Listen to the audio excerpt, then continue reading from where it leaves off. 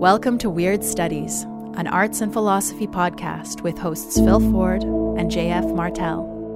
For more episodes or to support the podcast, go to weirdstudies.com.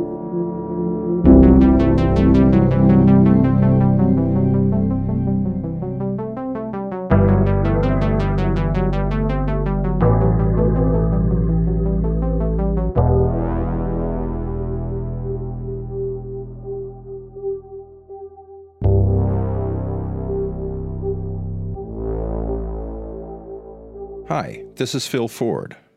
This week on Weird Studies, JF and I are talking about a piece of writing I've been working on called Diviner's Time. Regular listeners of Weird Studies know that these little introductions we do before most of our shows usually include a pitch for our Patreon. But in this episode, it's almost like the whole show is a Patreon pitch. Diviner's Time started out as a talk that I gave at a tuning speculation workshop. Then last year, I revised my talk for a meeting of the American Musicological Society and then posted it on the Weird Studies Patreon, where it became the topic of a lively discussion between JF, myself, and our brilliant and unpredictable patrons. And this, in turn, kicked off a new round of revisions. So this is the first essay I've written that developed within the distributed intelligence of Patreon. Patreon sometimes seems to be nothing more than the tin cup that content creators are expectantly shaking at passers-by in hopes of getting someone to chuck a couple of dimes their way. But it can also be a collaborative medium for artistic and intellectual work. Or at least it can be if you have a community of listeners as smart, original, and engaged as ours. If you want to read Diviner's Time in its entirety, you'll have to join the Weird Studies Patreon. This episode summarizes it pretty well, so you certainly don't have to. However, for the benefit of those of you who might be on the fence about whether to invest an hour and a half of your life listening to this show, here's a quick introduction. Imagine that you ask the I Ching, "What can I expect to happen this week?" And you get hexagram 16, line 5, persistently ill and still does not die. You might recognize the line, perhaps you've gotten it in other readings, but you don't yet know what it means in this particular case. Days pass, you forget about it, and then you get a call from a friend who has relapsed and is back in rehab. Oh shit, that's what that meant. This is what Carl Jung called a synchronicity, which is usually defined as a meaningful coincidence, though exactly what that means is something JF and I hash out in what follows. There's a brilliant bit of stage business in Benjamin Britten's opera Death in Venice. Everyone that the main character meets is played by the same singer. The opera's protagonist and audience share an uncanny feeling by which signs repeat in experience, and yet whose every repetition is an unrepeatable singularity. What I am calling Diviner's Time is the feeling we have when synchronicities detonate in our lives and appear much as those minor characters in Death in Venice do. Same guy, different wig. There is a paradoxical play of similarity and difference. The resonance between the divined sign and its realization is exact. I mean, either they're in tune with one another or they're not. And yet, the fulfillment of an omen is always a surprise. It feels fated, yet random. This episode of Weird Studies sets up the next one, which deals with the acclaimed new Planet Weird documentary series, Hellier. Hellier chronicles an investigation into reports of goblins in Kentucky caves. I've never seen as vivid a depiction of what magical work actually feels like.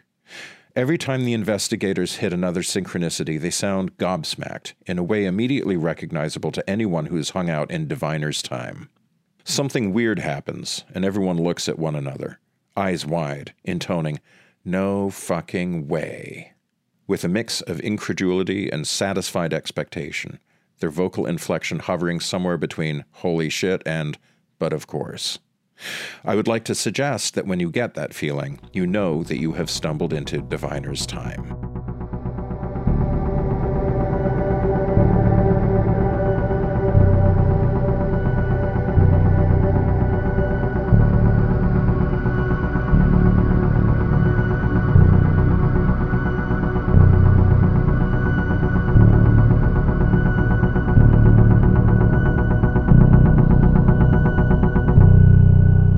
Yes, I've been watching Hellier.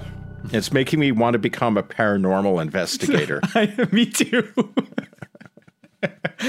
Oh, I've thought of it before. I'm like, how do you become? I know, because the thing is that I could imagine some people finding some of the episodes a little slow when they're just talking through experiences I've had. But to me, it's actually one of the most down-to-earth, concrete, like straightforward representations of somebody being caught up in a magical process. That's exactly it. We have to do a show on it. I mean, the whole kind of paranormal blogosphere is talking about it right now. So it's amazing.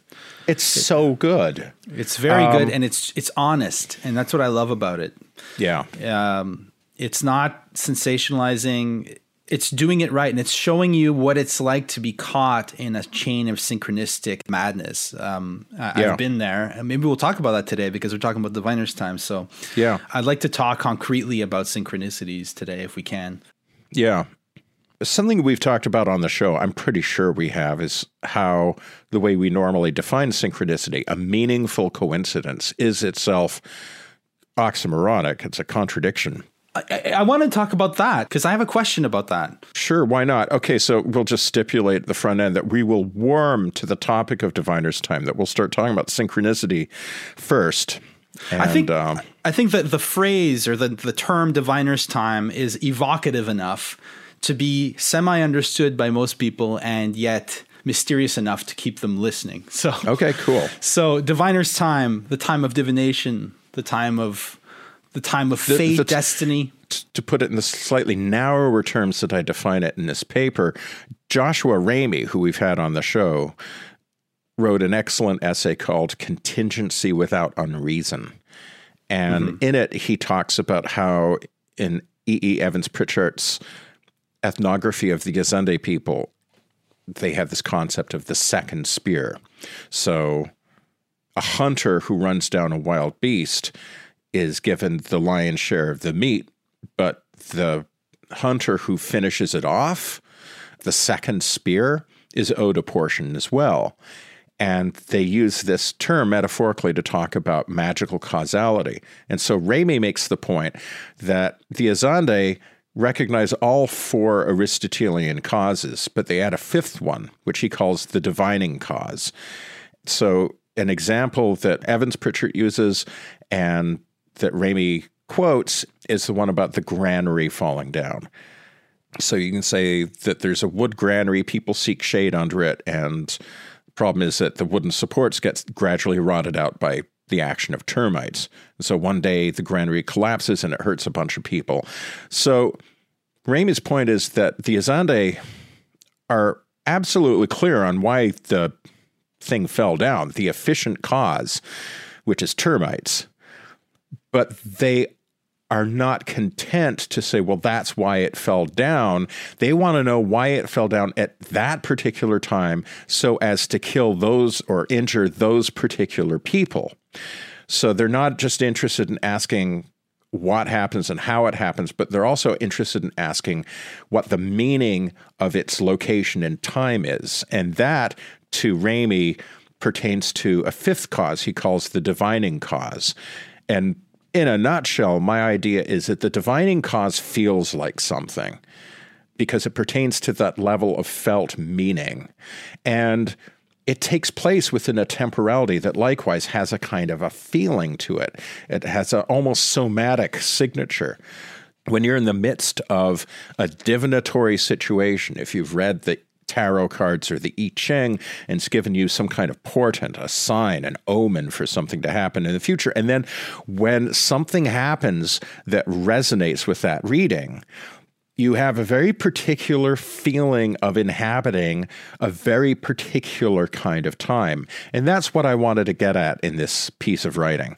So to get back to what we were talking about at the beginning, synchronicity, synchronicity is absolutely key to this because it's talking about the feeling that we get when those synchronicities go boom.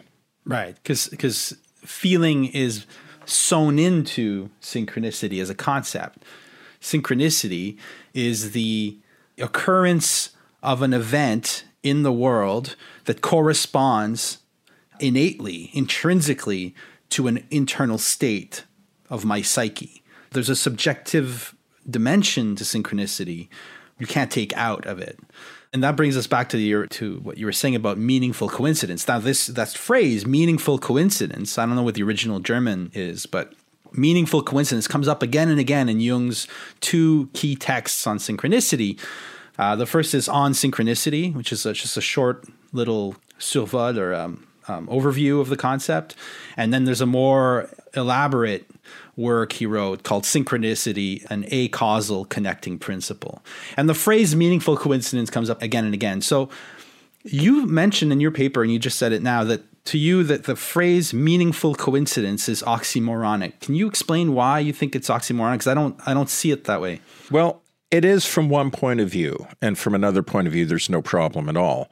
But it's a puzzling phrase, I think, if we understand coincidence the way almost everybody in the North Atlantic West does, which is as something that happens under the aspect of so-called randomness. A coincidence is defined by the coincidence, the happening together of two unrelated, unmeaning events.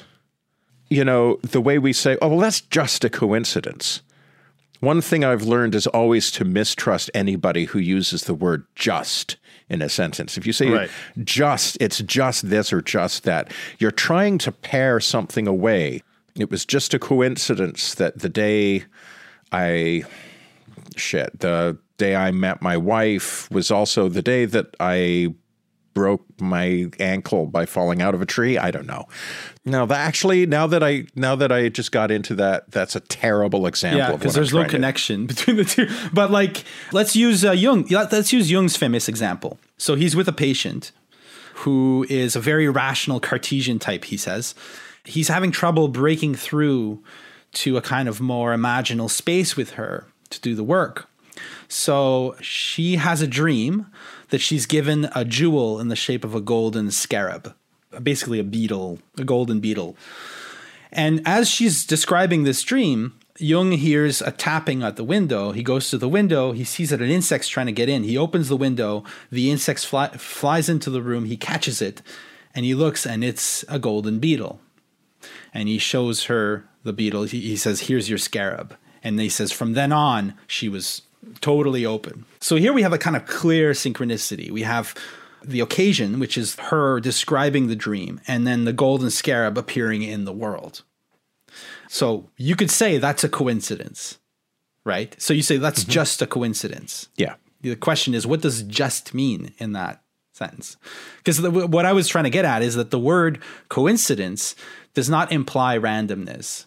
No, on its own, it doesn't. This is very true. This is the way we construe it, and it shows a certain prejudice we have that I think we can kind of dig into maybe. Coincidence just means two things happening simultaneously. Yeah, it says nothing about the meaningfulness of that coincidence.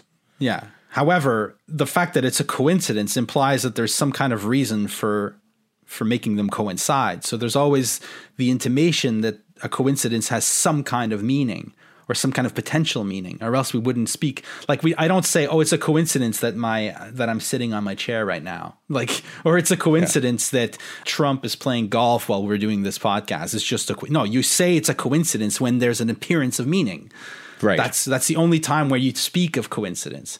But I don't think you ever hear of somebody saying, oh, well, there's a coincidence, like in the sense that like there's an extraordinary thing that requires extraordinary explanation. No. When people say that's a coincidence, it's always to take the full scale of meaning implicit in a coming together of two things and to put it in a smaller frame. Exactly. But in calling it a coincidence, you're doing two things. You're calling attention to the apparent meaning, and you're dismissing the meaning. Exactly. This is all part of the move of saying it's a coincidence. You're saying there's a meaning, but the meaning is not real. That's what you're doing when you say it's just a coincidence. So you're that's right. If you see your name etched in the veins of a marble slab, you can say your name is just there coincidentally, that the veins of the marble just happen to write out your name, but you can't say that your name is not in the marble. The meaning, your name, is in the event, but then it's about whether you accept the meaning as real or whether you dismiss it as insignificant. So it's a question of significance. The person who says it's just a coincidence is just the person who says that a synchronicity has no significance. And it might be very useful. In fact, I think it's essential that we apply that type of logic in the day-to-day so that we don't go, knowing people who are very close to me who have bipolar disorder and have had major schizoid episodes, I can see the danger in really kind of buying the idea that there's no such thing as a coincidence, that there are no mere coincidences. Everything has meaning. It can be very dangerous. Yeah, it is. But there are certain events in life that impose themselves on us by their meaning. And that's why Jung developed this idea of synchronicity. He's like, there are certain events that are so unlikely that you can't say they're just coincidence. They're not just two causal chains happening to resonate for no reason with one another. We have to suppose, or we have to entertain the possibility of some other principle at work behind such events that makes them part of the world, part of the schema of meaning that we need to embrace if we're going to be realists, you know? Yeah. So yeah. I mean, it comes down to the question. It's like, do you think that meaning exists in the universe only by virtue of us seeking to find meaning in the universe? If you answer yes, then you are in line with the kind of mainstream of modern Western thought. So to get back to your example of finding your name in the marble, if you actually found a piece of marble that had your initials in it, JFM, and you showed it to somebody who is committed to a kind of scientific naturalism that insists a priori that meaning is a human contrivance and not a property of the universe itself, that meaning lies on the subject side and the rest of the universe is on the object side. And we're conflating these two things. We have to maintain our objectivity. We have to keep these things straight. Somebody who is bought in on that idea is going to look at your slab of marble and say, well, there's like wiggly lines all over the place. It's a piece of marble. You're seeing your name in the marble in the same way that I might see a face in the clouds. That's just pareidolia, though. Your name isn't, and you said, you can say that it's not meaningful that my name's in the marble, but you can't say that my name isn't in the marble. I have a feeling there'd be a lot of people who would take issue with precisely that and say, no, your name isn't really in the marble. It's only really there if somebody put it there. It's just that there's a bunch of shit happening in the swirls and patterns of a piece of marble, and you are projecting your own meaning onto that. That is true. And that brings up a key, a central thing about synchronicity, and it's what you refer to very intelligently, I think, in the essay as the logic of occasion. Mm-hmm. It's just that you can't just say, I'm going to find a piece of marble with my name in it, and that'll prove to me that God is real or something like that. Like, it's not, it has to be an occasion. So the moment, and this is important, the moment at which I see my name in the marble has to be a moment where that means something. Yes. So, for instance, it might be that, there's a moment in season 2 of Hellier, which won't spoil anything, where they see a particular name etched into the sidewalk of a small town they're investigating, and it's an obvious synchronicity because it connects all these disparate things together, and it points at a deeper yet still inscrutable meaning. The occasion is always key. That's the difference between synchronicity and pareidolia. You can't just be looking for things and finding them and then calling synchronicity. It has to happen in a specific event. The granary has to fall at a specific time on the specific. There needs to be a story, and that's key.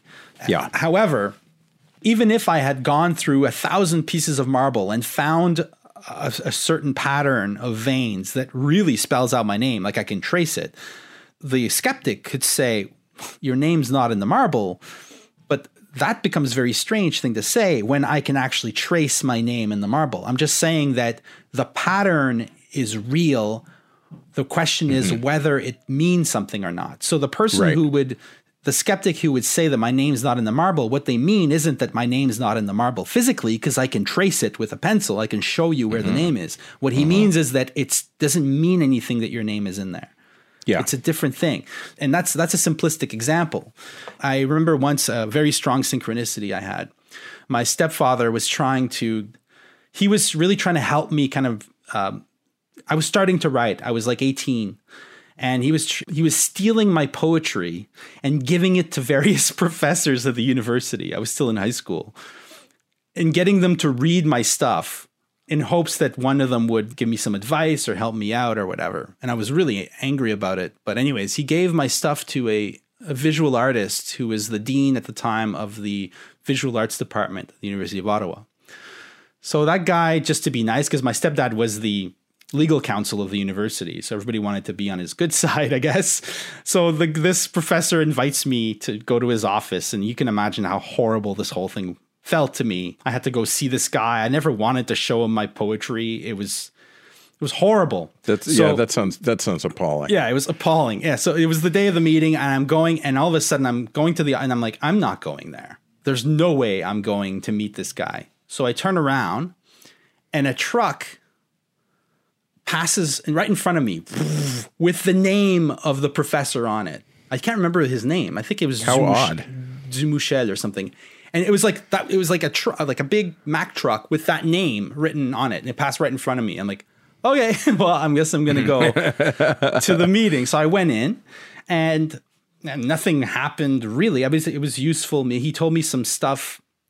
I remember that he told me he'd made a film once called The Silence of Statues. And that phrase has come back to me again and again, the silence of statues, which is strange because now that I'm thinking about it, it connects with Name in the Marble.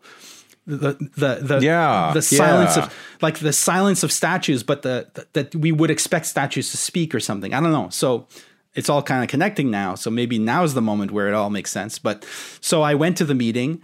And now, so the question is, well, is it just a coincidence that I saw his name at the moment where I had decided not to go meet him? Well, you can say it's a coincidence, but what you're saying, you can't tell me that the name wasn't on the truck and that guy's name wasn't that. You know, it's like, yeah, all you can tell me is that it means nothing that happened. You can't affect the event itself. The event announces itself by virtue of its meaningfulness. It's inherently meaningful. The skeptic can only deny that the meaning has meaning. He can't deny that there is meaning in the event. Do you understand what I'm saying? Does that make sense? Yeah, I think so. I mean, the skeptic can't deny that it has meaning for you, but they can deny that it has meaning kind of, out there in the universe, because again, they're always already bought in on a subject-object distinction. And you and I are talking from a frame of reference that is always already problematizing, to use a very academic word, problematizing that distinction. I don't know. I don't know if that's true. Bruno Latour writes that one of the things he discovered in his Anthropology of the Moderns, right? He basically devoted many, many years to looking at how scientists work. And for instance, scientists will always present the phenomena they study as though they were stripped of any type of subjective agency. Yes. And the idea is that, or our common understanding is that when we describe, say, biological processes, teleologically, in terms of agents interacting with one another. The stomach exists to digest food, and the eye is made to see with. Your genes want you to reproduce successfully. All that stuff, which is literally inevitable in biology. You can't really communicate biological concepts without inserting this type of Some people say you can. They try hard, but it takes a lot of words to say something very simple, you know? So our common understanding is that type of teleological thinking is injected into the science after the fact in order to popularize it, to vulgarize it, to make it fit our common construal. Whereas what Latour observed is that scientists begin with agency. When they first posit an entity, it is always an agent. And it's only afterwards, when they mathematize, that they strip away the agency. So that even the most hardcore scientists, in order to do science, must approach the phenomena in terms of agents interacting towards ends, interacting in the name of attaining certain ends. So what I'm saying is this: the skeptic who tells me that it was a coincidence that I saw that name at that time, also experiences things like that all the time, because that's how we experience the world. We experience the world through meaning, even to the fact that we associate a facial expression with an internal state of the person whose face we're looking at is a kind of weird divining, because we have no direct access to that person's. We are reading signs and making sense of the world constantly. The schema that I presented, I'm going to a meeting with Mr. X. I decide not to go. I see Mr. X's name on a truck blocking my path. I go to see Mr. X. There's nothing in there the skeptic can deny. All they can deny is that there was some kind of meaning or purpose behind the event. So he can't take the name out of the marble. He can only deny that the name has significance. That's all I really mean. So I don't think there's any way around that, because the event is innately meaningful. It's like a sentence. It has a grammar. It has a syntax. You can't deny the syntax. It's like when real skeptics deny the existence of consciousness. They're like, oh, consciousness is just folk psychology. In fact, it's just neurons interacting. Well, yeah, okay. Well, what does that even mean? You're just denying what's there. So it's not skeptical anymore. It becomes a kind of mysticism.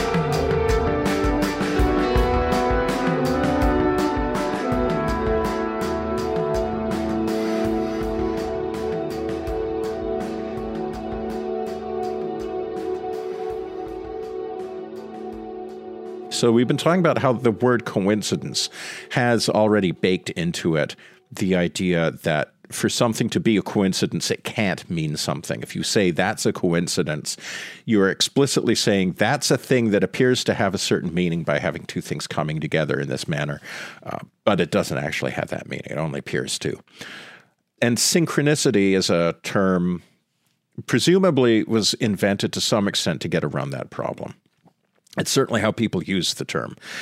But if you keep thinking about the concept of a meaningful coincidence, or to use the term that Jung and Pauli used for it, the acausal connecting principle, there is still in that formulation a kind of I won't say contradiction in the sense that it makes the term unusable or it makes it irrational to use it, but just makes it complicated because, and this comes out really obviously if you're doing work in divination or if you're doing any work in magic. Like if you start off and, you know, you just picked up a book of spells or something and you do one of them and fuck, it works. Amazing, right? Lots of people have had that experience. You might start off with an idea that A causes B, just as a string of rainy days results in the grass growing and now I have to mow the lawn. Likewise, I perform a ritual to get money. That's the perennial example we keep using. I do a working to get some money, and then several days later, I get a check from a recently deceased, long-lost relative. I don't know, something like that. And so it's easy to sort of say, oh, well, A causes B. But as you and I have talked about on the show, it gets a lot more complicated than that. Your example of the large sum check, I forget which episode we talked about this in, but well, I'll tell it just to be exact. We were talking and I'm like, I'm going to get back into magic because I've experimented with magic before with disturbing results. So I had backed away from it. But then a couple of years ago, I'm going to try a quick sigil. My sigil was constructed from the phrase. I don't remember what the exact phrase was, but it included a large sum of money. I wanted a large sum of money. I will get a large sum of money, or I receive a large sum of money. So the way it works is you write that phrase down, you take out the vowels. This is the Grant Morrison technique. I think it's the Austin Spare technique. Yeah. Took away the vowels, took away the repeated consonants. Then I had a set of letters, which I arranged in a sigil, which I then charged using some kind of meditation or visualization method, and then quickly forgot about it. And I did it well. I forgot about it. And then I get a check in the mail 2 days later, or was it the next day? I can't remember. And I got a check for $18. But what was weird is that on the amount line, the line where you write out the amount, the words "the sum" were written in large capitals. The sum, huge. And then in huge numbers, it was like $18.69 or something like that. It was like a pitiful sum of money written, however, in such a way as to comically realize the literal intent. Yeah. Or the literal statement of intention. Which is classic. Anyways, that's what happened. So a certain sense of humor can be detected in such moments. Yeah, it can be a nasty, cruel sense of humor. That's the problem. Is that is the thing problem. That's laughing at you when you're doing magic is not a good thing. It doesn't necessarily like you or want to preserve your finer feelings. So this is one reason why I won't, for example, wealth magic, won't touch the stuff because it's just sort of like, hey, I'd like a whole bunch of money. And then, somebody you love dies and leaves you a lot of money. Or you get into a car accident and you get the insurance payout. Yeah. You don't want that smoke. No. And I remember at the time we were talking about this and you were like, man, this is puzzling because you got the check. I forget exactly when you got it, but it would have been impossible for that check to have been cut after the working. It would. It had to be in the mail. Yeah, it had to have been in the mail by the time you did the working. So what caused what? This relatively new book by, what's his name, Eric Wergo? Yeah, I wanted to bring that up. On retrocausation. Yeah. The idea of retrocausation is possibly useful, where it's just sort of like maybe sometimes causality goes backwards, where the thing that caused this was you getting the large sum, and somehow the arrow of causality goes back in time and you do a working in such a way as to form the cause for this effect. I'm not necessarily buying in on the idea of retrocausation, but I will say that at least gives us the idea that causality is much more complicated in magic than maybe you think when you first start doing it. And after a while, I think if you keep it up, you probably just outgrow an idea of causality in the sense that... But that's key. That's key. I reread, as I mentioned, Jung's writings on synchronicity last night. And what's really interesting, and I didn't remember this, I remember the concept, but I didn't remember how much he insisted on it, that he really does mean an acausal principle. He's saying basically, quantum physics has empirically shown us that causality is a statistical truth. It's not an actual truth of the world. Quantum effects are not causal in any kind of way that we understand causality. Now, you could say it's probabilistic causation and all that, whatever. That's another question. What he's saying is that quantum physics suggests that the world is not fundamentally causal. And he doesn't mention Hume, but I think that what he's saying essentially is that quantum physics has empirically shown what Hume argued logically, that causation is not fundamental. And so if causation is not fundamental, the question is, when I do the ritual, how does it cause the effect? What Jung is getting at is like when you're talking about things like magic or telepathy or ESP or prognostication or meaningful coincidences of every kind, he's like, you basically are outside the framework of the causal as such. Yes. And that's what's so fucked up. It's that there's a whole way of seeing, a whole way things go, which has nothing to do with causality. Yeah. And one way that we tried to get at this in a past show was talking about the aesthetic image as being an acausal thing. For instance, if I start my book with, there was an old stone house in a field, the stone house didn't pre-exist my writing it, but in writing it, I write it as old. So it's past the causes of its oldness, the moss on the rocks, the wear and tear of the house, all that causal chain that leads a house to look old occurs in the moment of the house appearing in the present. So like, that's not retrocausation. It's thinking outside of causality altogether. Yeah. Yeah. So that what we got to in our correspondence, we were talking about the large sum, was that maybe what we're doing when we're doing magic is we're creating a coincidence. So we're creating a random effect, but it can only be construed causally if we remain trapped or caught up in the logic of causation, which is not fundamental. There's something else going on. It's really hard to grok this stuff, but it is. There have been moments in time where I've been very close to it, and I'm constantly trying to get at it. That's kind of my thing.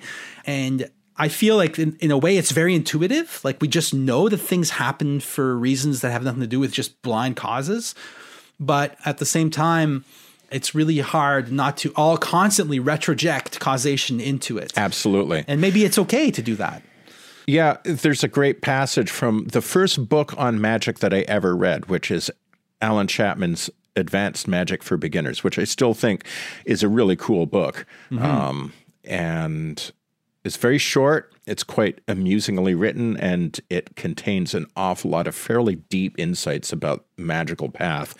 And this is over on page 124 of that book. And he has been talking about different possible ways that you can understand magic, quote unquote, works.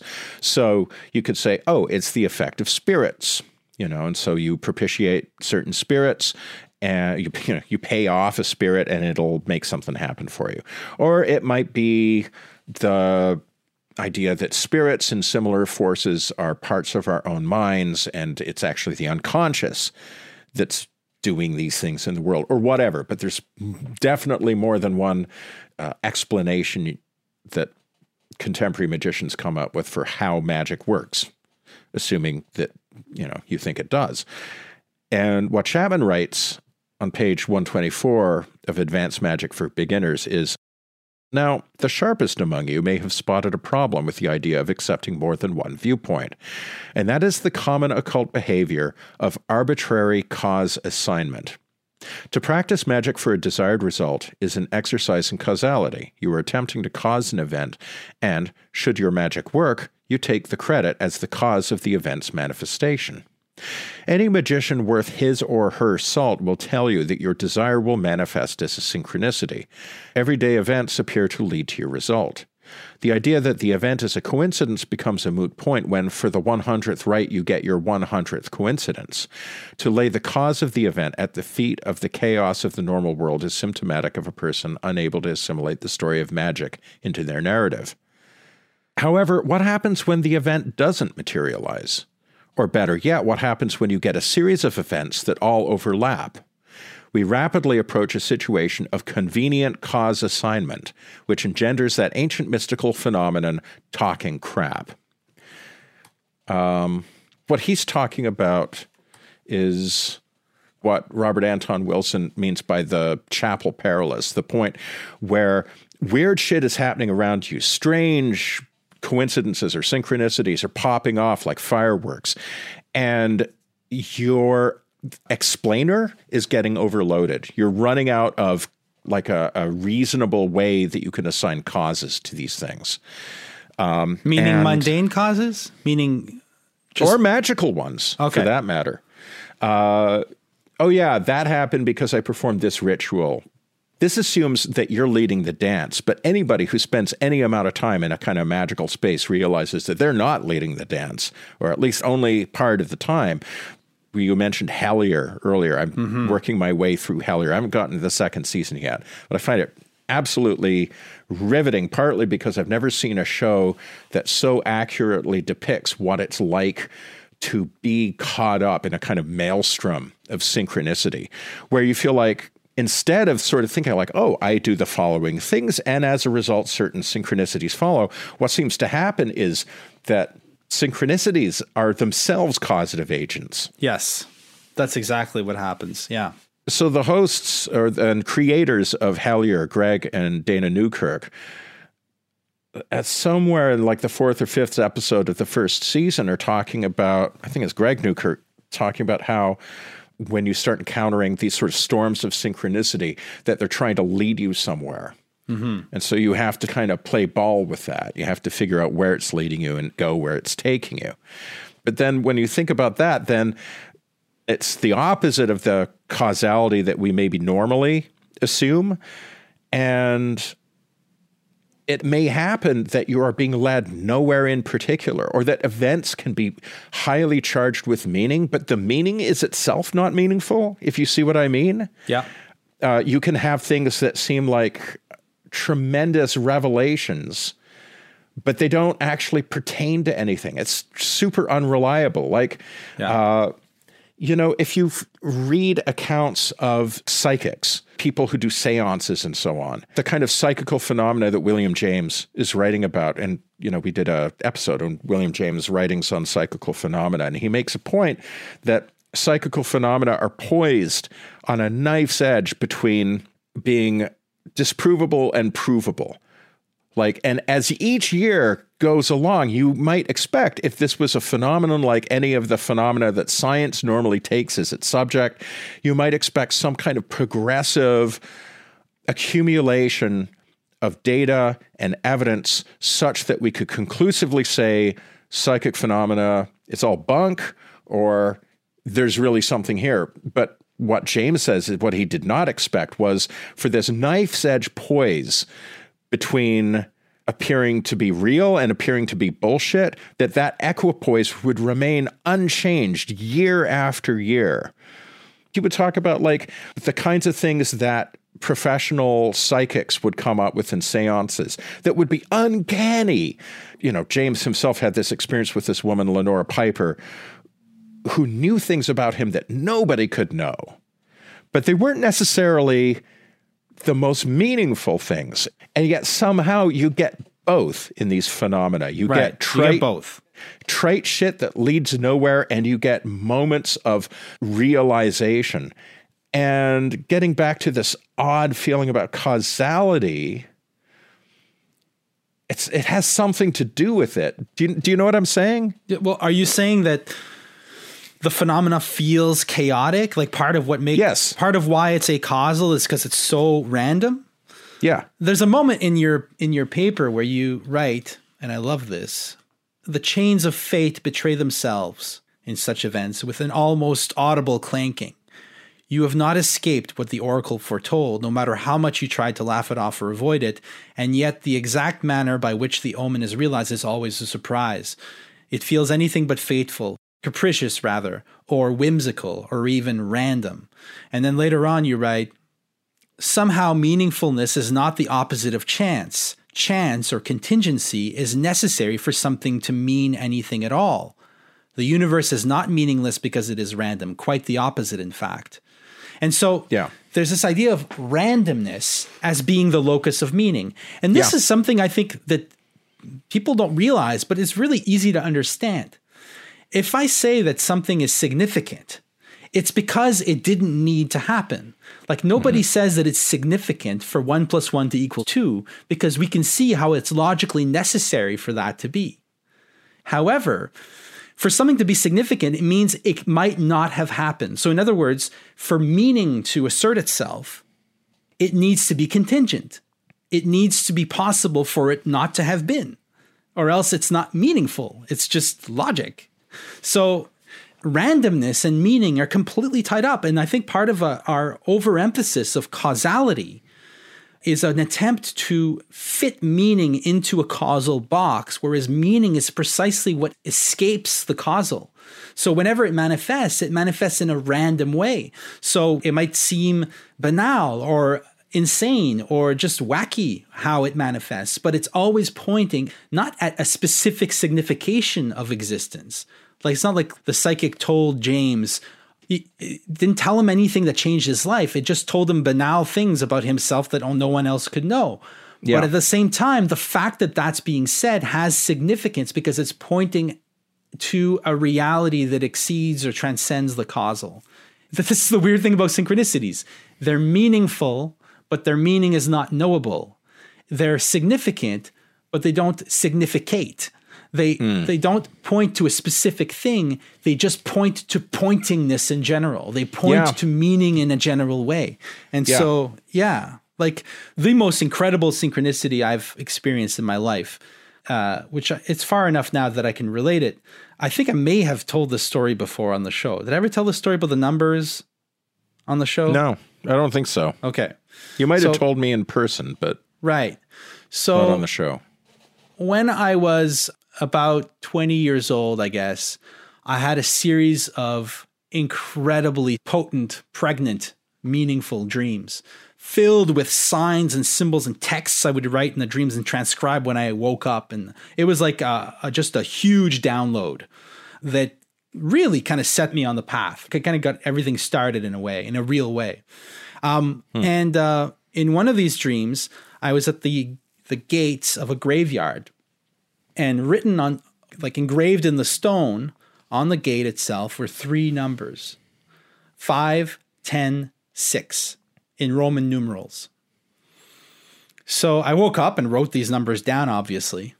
And I was trying to see, do they spell anything? What do I do with these numbers? And then those numbers came up again in another dream, and they were linked with the symbol phi, the Greek symbol phi, which at the time I found out then actually was a symbol representing the golden mean.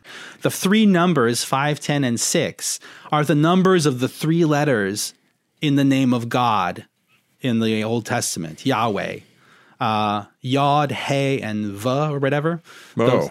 So 5, 10, 6 are they're scrambled. They're not in order, but those are the 3 numbers. And I was caught in this storm of synchronicities.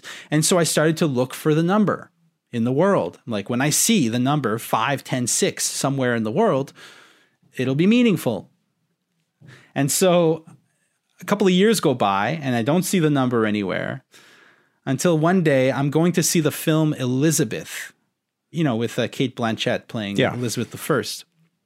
And I'm in the subway, and the subways in Toronto, they each have a number that starts with 5. So I knew there was a 5, 10, 6 subway car when I moved to Toronto. And I'm like, look, I can't wait to see that car. And then that day, that car comes up, stops right in front of me, 5, 10, 6. I go into the subway car, and it happened that it was World Youth Day, which was a big, huge, the Pope was in Toronto. So the subway was filled with pilgrims going to this World Youth Day convention thingy. So I was like, what the fuck? Like, what are the chances that I find that car on the day that so this is one of the reasons why, against my own will, I eventually returned to Catholicism because at the time I was like, no, I refuse this. I refuse that this is the Holy Ghost doing this coincidence to get me to go back to church. Fuck that. That's not true. I don't want to believe this. And eventually I was like, well, maybe that is the why I was being shown. Maybe God was calling me back to the true religion. And now I'm back to like, the question is, the significance of the event itself was the event. Yeah. It was the coincidence. It connected to me on multiple levels, including the Catholicism that only I and my family took seriously when I was a kid. And then it connected with my dreams and connected everything together. But at the same time, if I interpret it as a signification that it's God calling me to go to church, I think I'm missing the point. You can never trust these things. That's my point, is that these synchronicities happen all the time and you can let yourself be led by them, but you can never fall into the causal trap of thinking there's some kind of answer behind them. I think that's really dangerous. And that's when people move to Sedona and become like UFO cult leaders. It's when they settle on one explanation for it instead of just seeing it as an aesthetic poetic thing that's constantly happening, that's constantly reminding us that there is more, always more to the world than we think. But the more itself is the absence, maybe, of a final principle. Yeah. Maybe the principle of synchronicity is the absence of a fundamental principle. Maybe that's what it is. And that's kind of what Jung is getting at. It's just why if you pair Jung with Meillassoux, it gets really interesting. Because Meillassoux talking about the principle of hyperchaos as the absence of any necessary principle. Right. And that's kind of what Jung is getting at in synchronicity. Yeah, and that's a hard thing to understand because the meaningfulness of these connections grabs you by the lapels and shakes you and compels you to take it seriously. These things announce themselves with the greatest meaningfulness, and they call for an explanation. And whatever that explanation is, it isn't served by saying, oh, that's just a coincidence. It's just random. Somehow there is this randomness, and yet it's meaningful randomness. Right. And it's that contradiction that lies at the heart of this thing. It makes it hard to understand. So the acausal connecting principle. Well, if there's a connection, surely that is something that has been caused by something. But if you're saying like, no, it's a connection without a cause, it just is. I don't claim to understand it, but I'll just say it's very hard to wrap your head around. By the way, I'm sorry, you were going to say. You write a very interesting thing in the paper about that specifically, but finish your point first. What's the thing that I wrote that you wanted to bring up? You wrote, there's something very odd about reality that divination makes palpable, if not exactly comprehensible, which is what you're saying now. I can't claim to understand it fully. I'm only trying to tell you what it feels like. Ramey, and here you're referring to Joshua Ramey's amazing paper that we brought up earlier. Ramey writes about, quote, the aleatory nature of intelligibility as such. I find it hard to say exactly what this means, but I definitely agree with him. Somehow, meaningfulness is not the opposite of chance. Chance, or contingency, is necessary for something to mean anything at all. The universe is not meaningless because it is random, quite the opposite, in fact. That's nuts, but it's true. He writes the aleatory nature of intelligibility itself. Aleator being a term that comes from the Latin. Chance. It specifically relates to throwing the dice. Yeah. So the chance or random nature of intelligibility as such, or in other words, the randomness of meaning as such. But you can also switch it. The intelligibility of the aleatory as such. The fact that the world is a chaos, but that the chaos is intelligible to us as chaos, that it always has sense, that it always has meaning. It always produces meaning. In a sense, we're just kind of stuck in a dialectic between randomness and causation or necessity. Contingency, necessity, randomness, and purposefulness. Maybe this is what we need to transcend. Not that we need to transcend in this Hegelian, like find some new principle to replace them both, because in a sense, maybe what it's pointing us to is the impotence of dialectic as such, right? Dialectic being the reification at the cosmic scale of causation as the ultimate, of reason as the ultimate explainer of everything. So maybe it's that entire thing we need to let go. It's kind of this loosening of the understanding that maybe you really understand things when you don't understand them, when you don't know what you're looking at. It's kind of a Zen way of looking at it.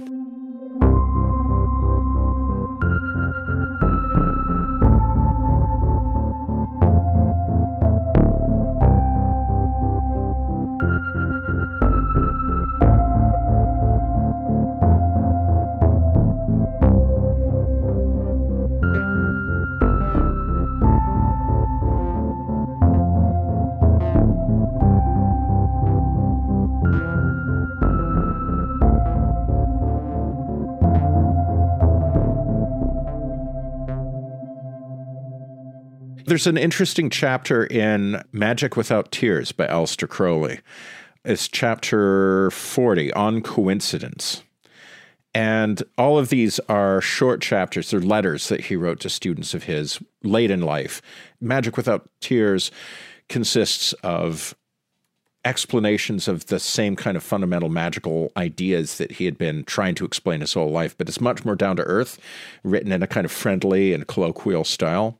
So he's talking about coincidence. And he says at the beginning, he wants to caution his student against taking synchronicities the wrong way. So he gives an example of a couple of like insane coincidences, and I'll just read one of them.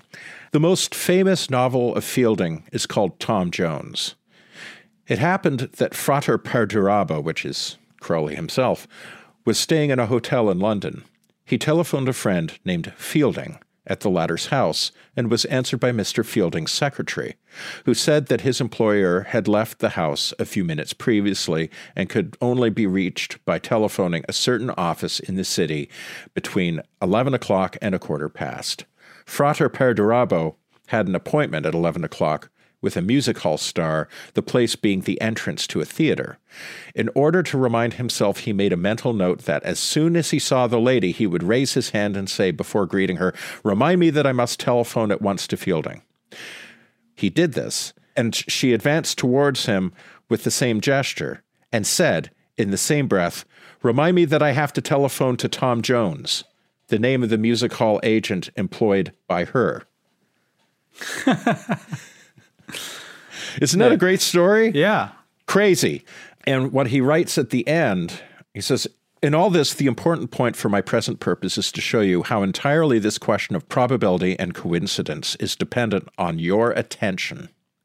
The sequence B, B, B, B, B, B, B at roulette is most unlikely to occur, but so, in exactly the same degree, is the sequence B, R, B, R, R, B, R, or any other sequence. The one passes unnoticed, the other causes surprise, only because you have in your mind the idea of a run on black. Extend this line of thought a little and link it up with what I was saying about the magical diary."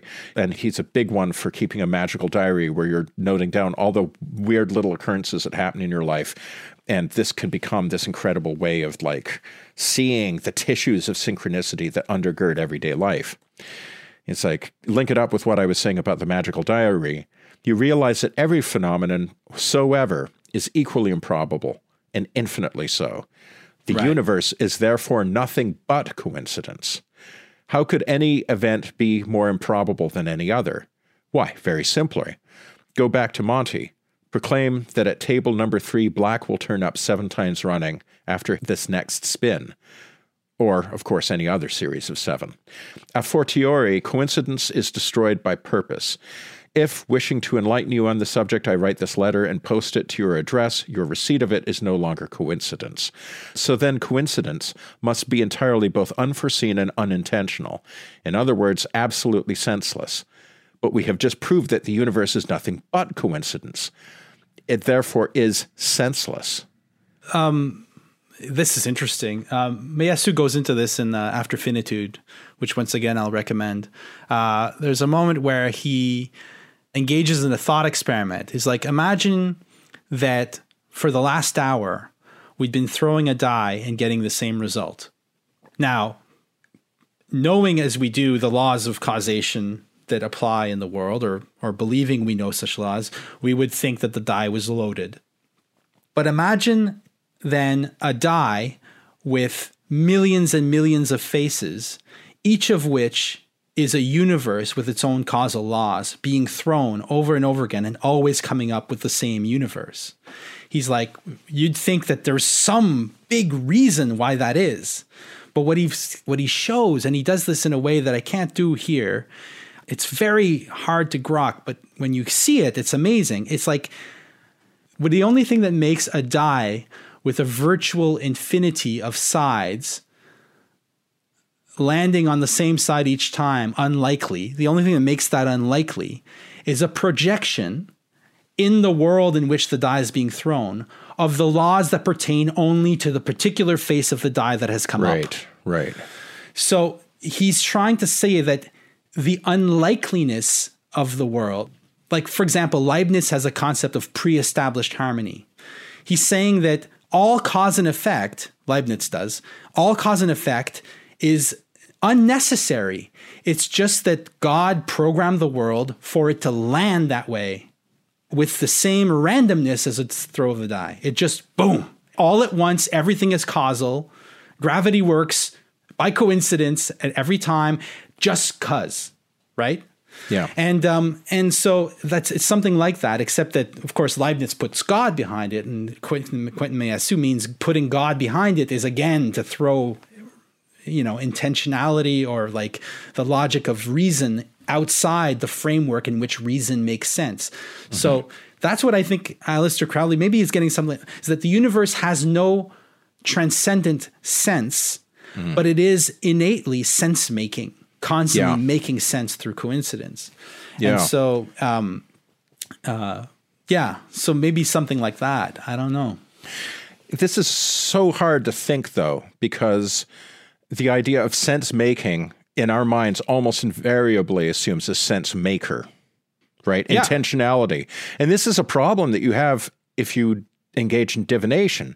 If you spend any amount of time reading the I Ching, you become so familiar with this eerie sense that there's an intelligence that's looking at you and addressing you, that these meanings, the synchronicities between, the thing you read in the I Ching and then the thing that happens in real life, you get so used to that that you can't help but feel addressed in some way. And you mentioned this too in that same passage that you quoted in our correspondence. It's just, all I meant was that every synchronicity gives us the sense that we're being addressed. That's kind of the feeling you're getting at in your paper too. The feeling is the feeling of being addressed. Yeah. Right? But then, you're like, okay, so if this book has a consciousness, like, where is it? I'm not even going to say, like, where does it keep its brain, right? That would be an excessively physicalist way of thinking about it. But, like, what consciousness is this anyway?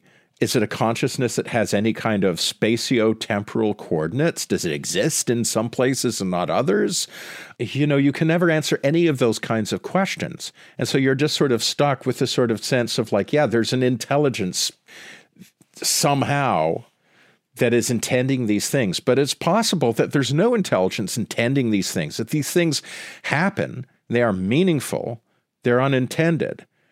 But then we find ourselves sort of tripping backwards into that scientific naturalist way of thinking where it's just a coincidence. Yeah, you end up back there. Where all the meaning that's to be had in that is simply a projection on your part to a situation in the universe that is utterly indifferent to what you think and who you are.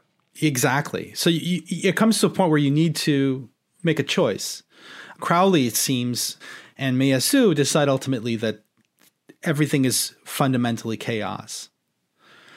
Thomas Aquinas sees the same things, but sees the apparent purposefulness of the universe as reflecting a deeper purposefulness that is not necessarily rational, that transcends reason, which is God. And he calls it God. He says that everything is ultimately has meaning. In the end, if you have to choose between, let's say, order in that sense, not in the fascist sense, but order in the divine sense, or chaos, these are just fancy ways of saying yes or no, I find. Are you going to say yes to life, or are you going to say no to life? I choose to say yes, which is why I believe in God. At some point, it's But which one is which? Yes is God, order. Yeah, but is it order or chaos? It is order. Order. Okay. Yeah, but it's not order. This is the book I'm writing and gets into this. It's beyond order and chaos. It's almost like instead of hyper chaos, we could say like something like hypertelos, which is the condition of everything meaning something. The condition by which everything necessarily means something is not in itself one other meaning, but the divinity of the world itself, the divineness of the world itself. It is the commandment that is put to us to say yes to the world. And so ultimately, I think it's a temperamental thing, how you choose to call that ultimate absence of reason. Whether you choose to call it God or chaos is kind of depends on how you want to live your life. It's an ethical decision. We're all called to make that decision for ourselves.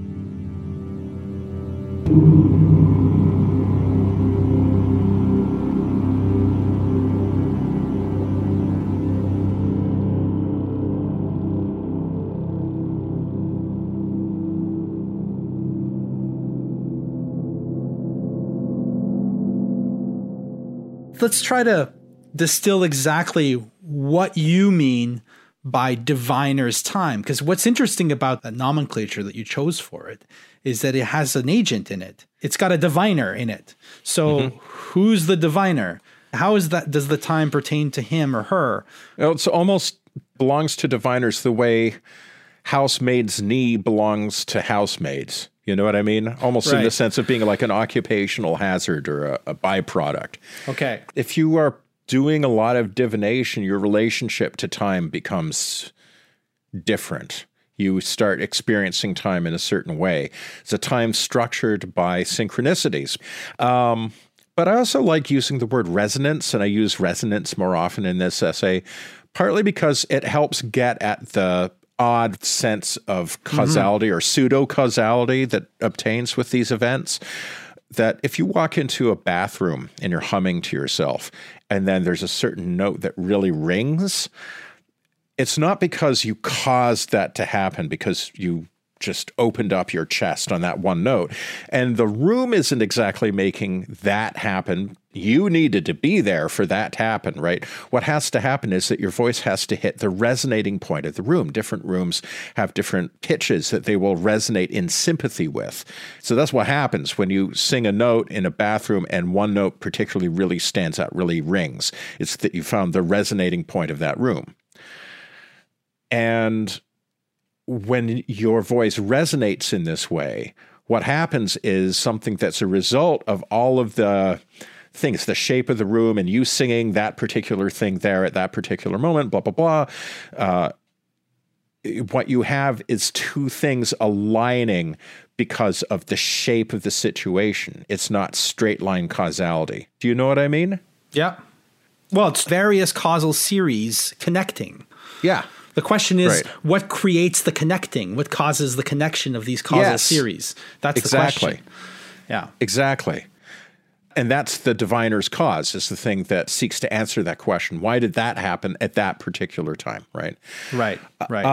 And so what I mean by diviner's time is a feeling of time as structured by those moments of conjunction. A kind of music. Yes. You compare it to music, yeah. Yeah.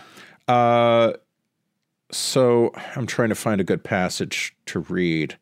Time organized by the divining cause, I will call diviner's time. It is a peculiar temporality in which the sign, leaden with dread or effulgent with promise, announces itself in experience. Diviner's time is structured by repetition. An active divination gives us something to happen in the future, and then something happens in our experience to manifest that sign.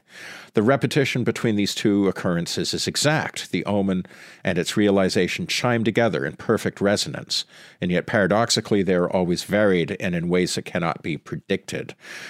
And I say in a divinatory result, there's a feeling of inevitability, a promise kept, or a doom one has not managed to escape, in fact could never have managed to escape, and yet we are always surprised somehow.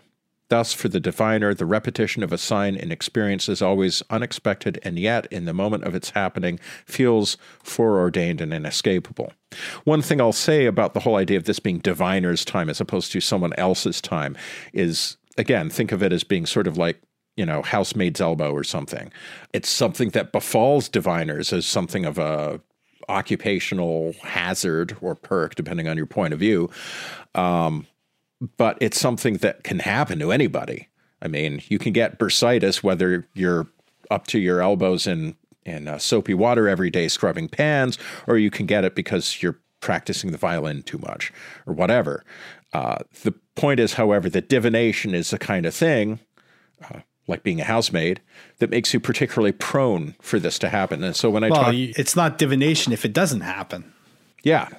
Someone asked a question when I presented this at the AMS, do you have to engage in divination for this to be a human experience? Because if you do, then you're limiting the scope and the potential value of this concept to something that only happens when people are engaged in this particular esoteric kind of behavior. I said, no, it's a little bit like something that like Zen teachers say about awakening, that awakening is an accident, but meditation makes you accident prone. And so Right. like actually it's in meditation that the non-causal relationship between effort and results becomes really obvious. Like if you decide I'm going to awaken in this very lifetime and you're going to be like really hardcore about it, then your application of effort can just as easily end up leading you nowhere as it can lead you to where you want to go.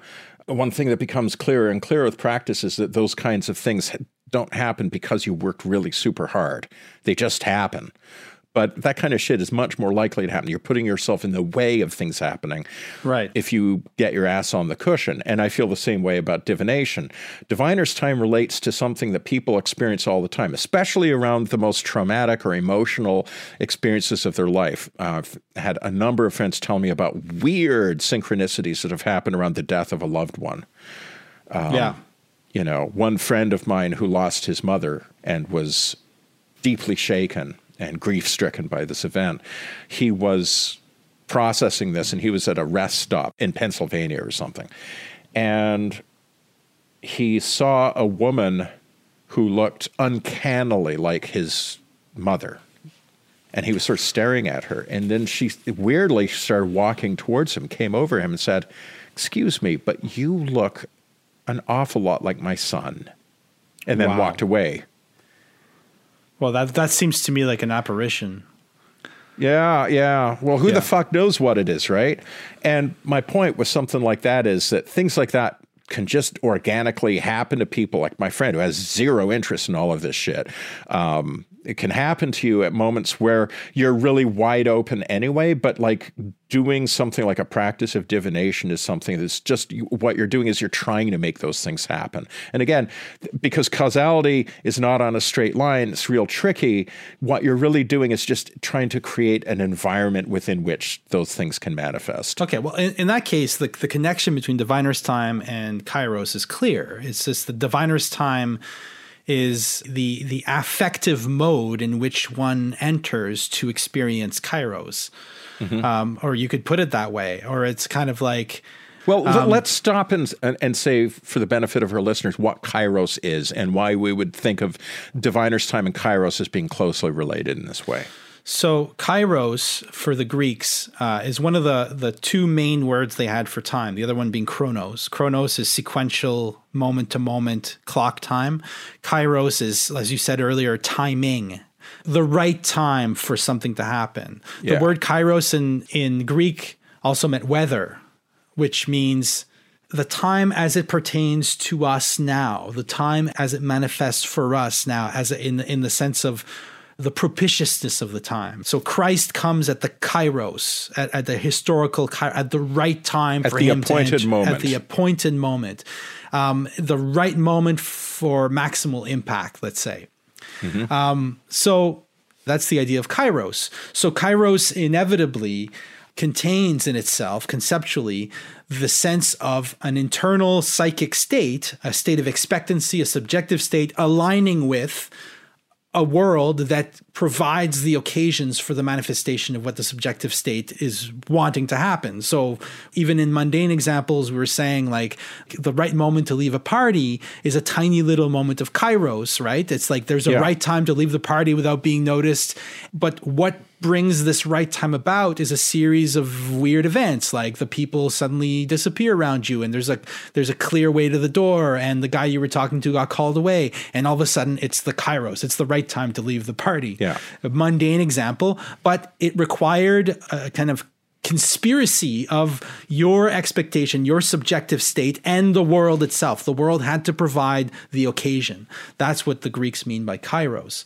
And in a sense, I mean, every divination, every divinatory act is a little event you create at the table when you're doing your divination that will connect with an external event that's either going on now or going on later in time. And so it pertains to this idea of an alignment of the subjective and the objective, an alignment of the self and the world. That's right. Absolutely. Yeah. Ultimately, that's what's at stake, is the feeling of that boundary between subject and object being eroded or seeming somehow beside the point, that the world is not some indifferent matter against which the self is opposed, but you are a part of the world. Like there's nothing like divination for making you feel in a practical, everyday sense that you are a part of this world. But I sort of said, well, it seems to me that diviner's time is as much an aesthetic concept as it is a phenomenological or epistemological or existential one. It's not just a term for things happening in the world and happening in our lives. It's also a term for things happening in art. It pertains to both things equally. It is the expression of an aesthetic universe. It expresses something, and what it expresses is a kind of eldritch mood, a spooky, a weird mood. And, what's the feeling when you sneak out of a boring party? I always think of a moment in the Richard Lester film, A Hard Day's Night, that really funny movie with the Beatles from 1964, where they're in a boring press junket, and they manage to sneak outside, and when they finally get away, they're like, "We're out! Can't buy me love." Then you hear the song. Come on, lads, first order and no messing about. Lennon, put them girls down or I'll tell your mother of you. And stop messing about. Stay in here until that rehearsal. And I'm going to keep you in even after I put the lock in the key and turn it. We're out! Can't buy me love. Like that's always the mood, the expression of such moments for me. Or, an example I use in my paper, predictably for me, one of my graduate students suggested that this paper was like a Phil Ford bingo card. Like all of my pet obsessions appear: boxing, Twin Peaks, Wagner's Parsifal. Anyway. Right. So I use a boxing analogy. Like I say, the fact that somebody was knocked out at 2:37 of the second round, that's the business of chronos, clock time, how we measure time. But the fact that this knockout happens to punctuate a long rivalry and is the culmination of this whole thing where, this guy's revenging an earlier loss, blah, blah, blah. That's the business of kairos. That too has its own particular expression or emotion. Yeah. But I'm talking about, okay, so like one thing you could do in a practice of divination that you don't do when you're just sort of like walking about the world and encountering strange shit at certain times in your life, like my friend encountering that woman in that rest stop, is that you're orchestrating time in a certain way. Something that I say throughout this paper is that diviner's time makes of life a kind of music, that we have cadences and resolutions and dissonances and counterpoints and all of these terms that we use to describe the abstract goings-on in a piece of music. The way that music hits us at the deepest, most direct, effective level, and at the same time, it's all very abstract, sort of saying, what it is that's affecting us. Well, diviner's time does that too. It has the same sense of these abstract movements that nevertheless affect us very strongly. But what you're doing in diviner's time is becoming aware of how you are part of a composition. There's a music to our doings, and the realization that you're a part of that music or that you are that music, that's a kind of subject-object figure-ground reversal that is eerie. It's weird. It's uncanny, even in the Freudian sense. And, Freud talking about the uncanny as, that which behaves as if it's alive when it shouldn't, like a doll that looks creepily lifelike. And likewise, it's like, you're living in a matrix that you feel should be dead, just, insensate matter, and it reveals itself to be alive. That's an uncanny feeling. But it's uncanny for moderns, but isn't it just the de facto mode of most human cultures and civilizations, that a religiosity in which there's a kind of music or story to the universe, that we're part of a story? Yeah, but don't you feel that what is that? Fascinans ad tremendum. What is that line again? Yeah, Fascinans ad tremendum from Rudolf Otto. Rudolf Otto. He's not just talking about like moderns being blackjacked by all the shit that we whistle past the graveyard on, all the stuff we try to pretend isn't there when it is. I think he's talking about something that's as close to a transhistorical absolute as exists. That feeling of awe before the incomprehensibility, the mystery. No, I get it. And it's that sort of, that feeling of reversal, like, oh shit, I'm the story. That, to me, carries with it a specific charge. And that's what I'm trying to get at in this concept of a diviner's time. Right. So diviner's time is the sense that there is a music to it all. That there's there's a line from the New Testament, Ephesians. So the line is the administration of the fullness of time to bring together all things in Christ, the things in the heavens and the things upon the earth. The fullness of time, if you want to be literal, is the fullness of the times. In Greek is pleromatos ton kairon.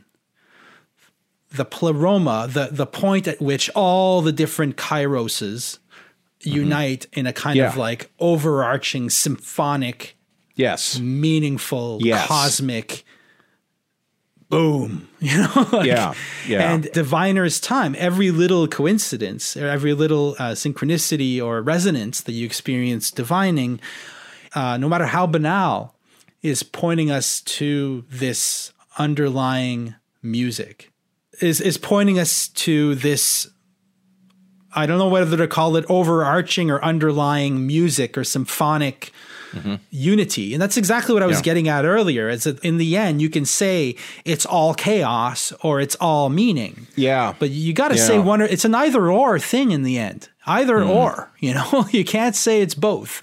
Either it all means something or it doesn't. Although, aren't we saying it's both? Like all of that stuff we were saying earlier about how the universe is not meaningless because it's random, quite the opposite. That in fact, there's a weird interpenetration of meaningfulness and randomness. Of course, both things exist, but in a sense, either it's music or it's not.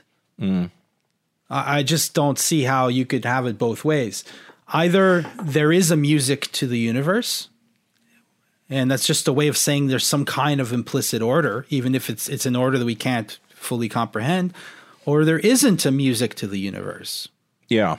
I mean, you got to pick, it's like you can't say there is music and there is no music.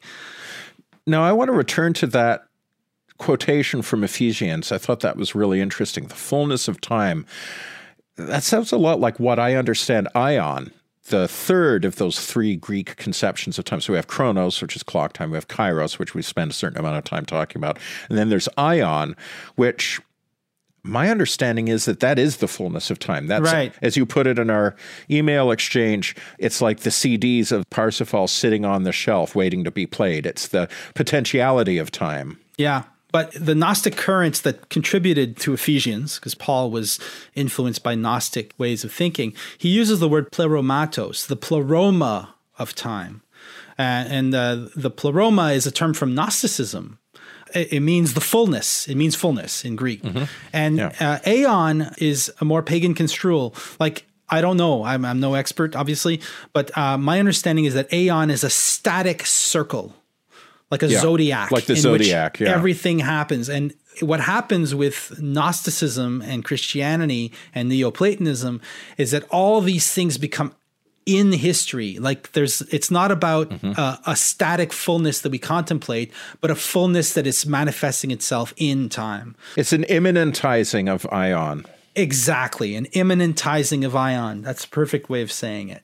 And that contains great promise because it promises a new world, but it also contains a great danger, as Eric Voegelin, that I've been reading recently, exhaustively kind of explored, because it creates the possibility of the modern, the idea that we can immanentize the eschaton, the way that we can create the new world with our own brains.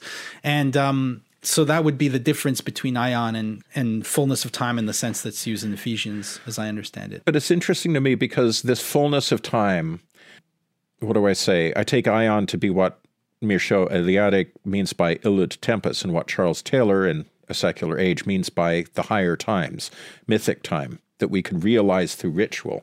So maybe there is a connection to this fundamental modernist hubristic idea that we can immanentize the eschaton, the immanentizing of that which lies outside of time. But at the same time, this is not a new idea. There's this idea, there's an age of heroes. the time where gods walked amongst men. It's a time when magicians had true power. It's a time where myth was real. And the thing about that time is that that's not time that exists historically in a line from our time. You can't just sort of say, oh yeah, that happened 3,000 years ago. Well, the ancients thought it did. They thought it was historical. They thought that it did come before. Yeah, but like history doesn't mean the same thing to us as it does to the people you're talking about. No, because they were living in a kind of mythological universe. Exactly. Yeah. But certainly if we want to talk about Christianity, the idea of bringing back the time of heroes, the time of the ancestors. Can you visit that time? Yes, you can, but through ritual. You can instantiate that time. Mm-hmm.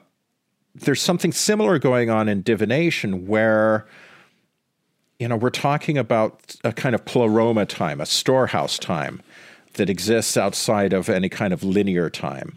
Something that seems to be definitionally not experienceable. And yet it becomes experienceable or palpable in these strange kind of rhymes and resonances and cadences of diviner's time. It's a practice that can kind of realize another time in this time. Yes.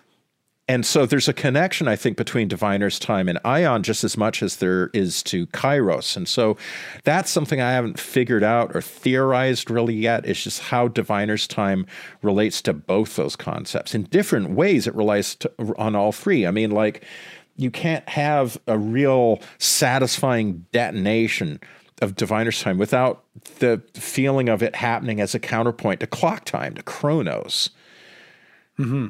It's not identical with any other of these faculties of time. It involves them symphonically somehow in a way that I can't quite intellectualize Right. Well, yet. It feels to me like a way of talking about how they can enter into relation with one another more than a fourth type of time. So it's a way of like conceiving of how one can engage with this symphonic multiplicity of times.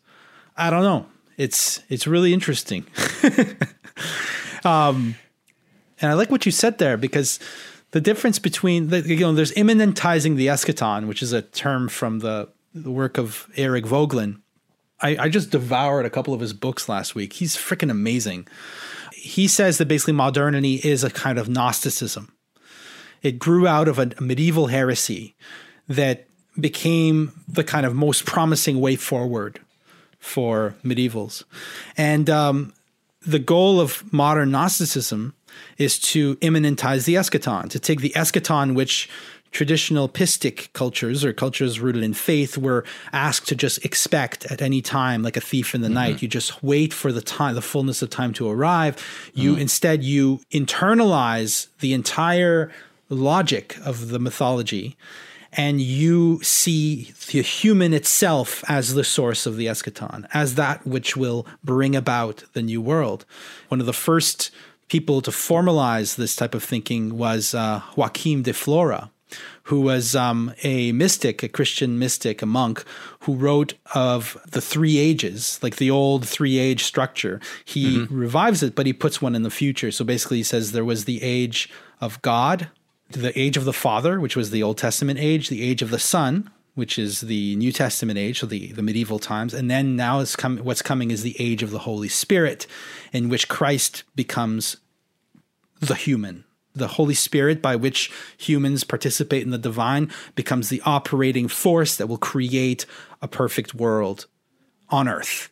And you can see that basic instinct at work in all the modern ideologies, including communism, of course, and Nazism, and even the republicanism of the French and the Americans and all that. So, but you can also switch it and say that divination is kind of a way of doing the opposite. You're not immanentizing the eschaton. You're not immanentizing the transcendent. You're transcendentalizing the immanent, so that the immanent world becomes already the perfect world, already the music. And I think that's much closer to a more traditional Christian approach than it would be to the modern Gnostic approach, if we want to call it that. Yeah, that feels satisfying. And divination comes from those religious cultures. I mean, the I Ching comes from the Chinese cosmological vision, and the tarot comes from medieval Christianity. And so these things belong to that religious pre-modern world. And what's interesting when you read Voegelin is that he would agree with Bruno Latour when Latour says that we've never been moderns, because he locates the entire structure of modern thinking in a particular pre-modern way of thinking. It's just basically the privileging of one mode of thinking, which is just as pre-modern, quote unquote, as anything else. It's just one way of seeing the world. We're basically still in the Middle Ages, according to Voegelin. And so that would negate any attempt to kind of say that the time of the I Ching and the tarot has passed. Somehow that way of thinking is not valid anymore. We're still in the same mystery.